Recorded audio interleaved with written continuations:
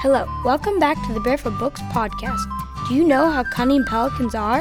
In this week's story from Thailand, the trusty animals living in the beautiful lake don't know, but they soon learn the hard way. After the story, go to barefootbooks.com to find the complete Barefoot Animal Tales collection.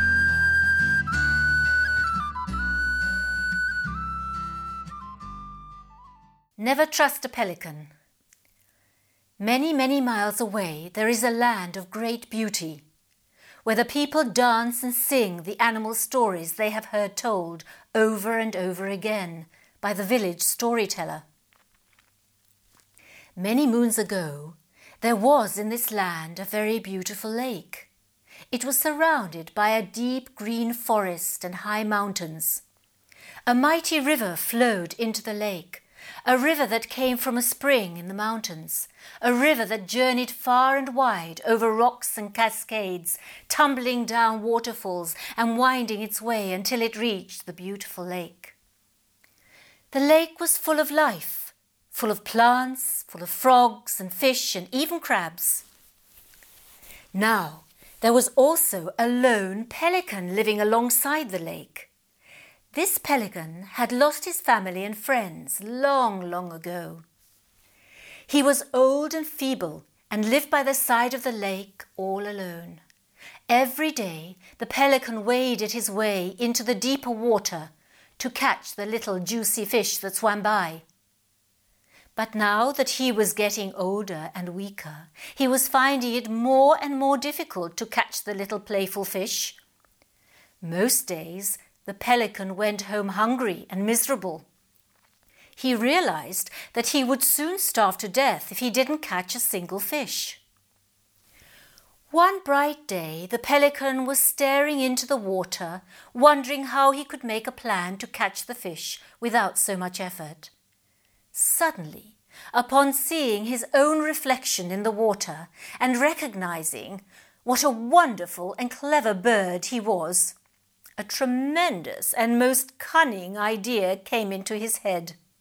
"Yes," he laughed out loud, "that's exactly what I will do." So the pelican put his plan into action. The pelican stood by the side of the lake, looking very sad indeed. He wasn't even tempted to try and catch the fish swimming past him. The creatures of the lake noticed how very sad the pelican was, and they began to wonder what had happened to him. The old crab, who was the wisest and most courageous of all the creatures of the lake, came up to the pelican and asked, "Why are you so sad, pelican?" "Oh dear, oh dear, oh dear me," replied the pelican. "There are such bad times coming to this lake.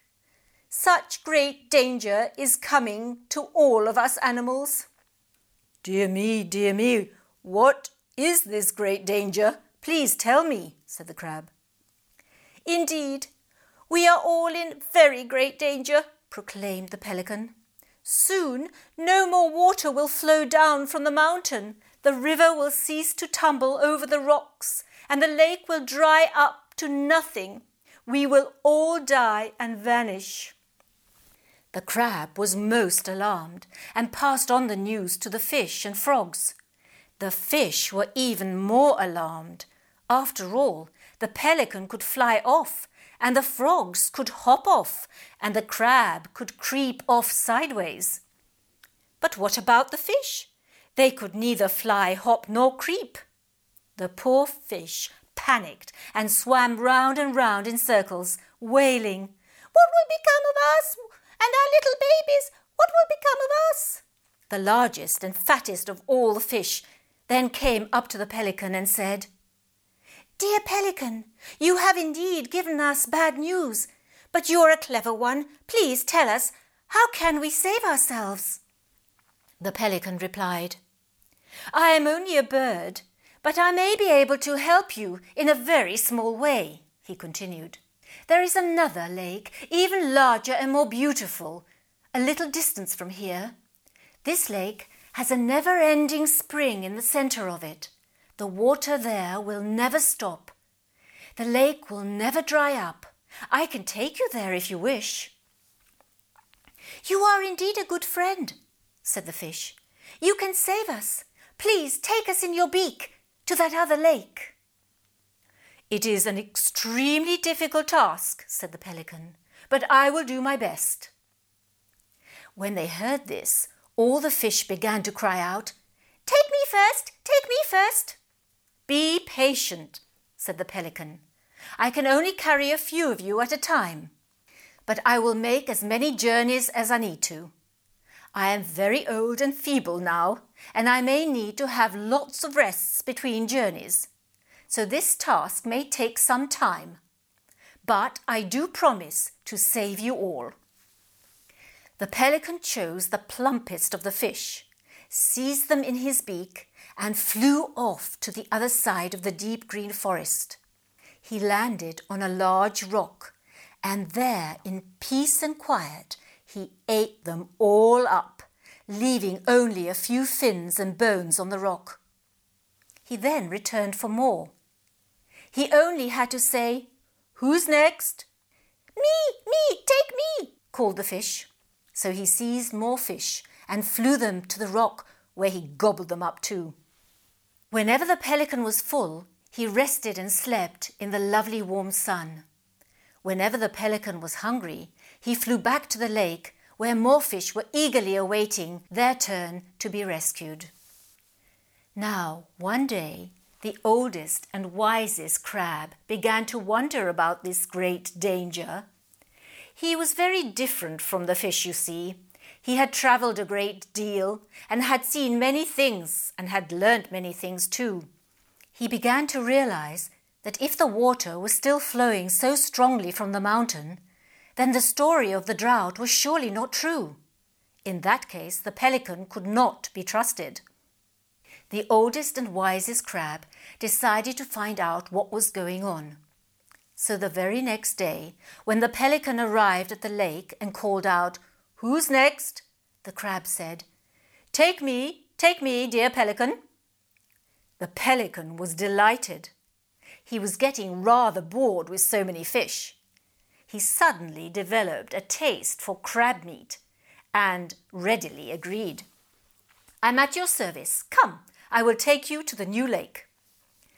The pelican seized the crab in his beak and flew over the deep green forest to the large rock on the other side. The wise old crab looked down, expecting to see a beautiful lake.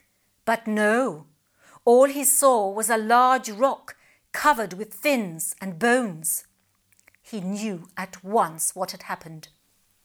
The crab was afraid.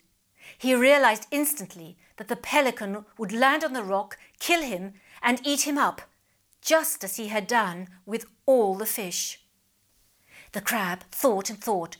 What could he do to save himself and all the remaining fish in the lake?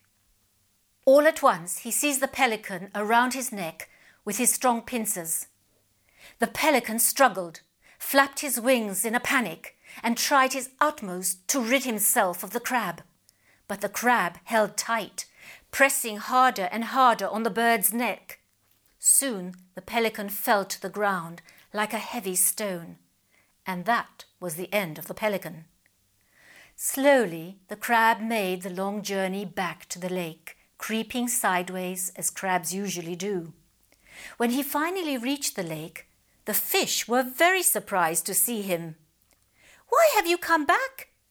And where is the pelican?" they all cried. The old crab then told them how the pelican had been cheating them and how he had put an end to the pelican. From that day to this, frogs, fish and crabs have never made friends with pelicans.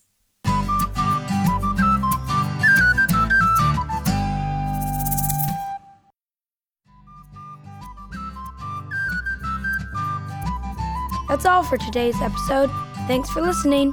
Now you can visit barefootbooks.com/podcast to find special offers, join our email list, and listen to past episodes of the Barefoot Books podcast. See you next week. Bye.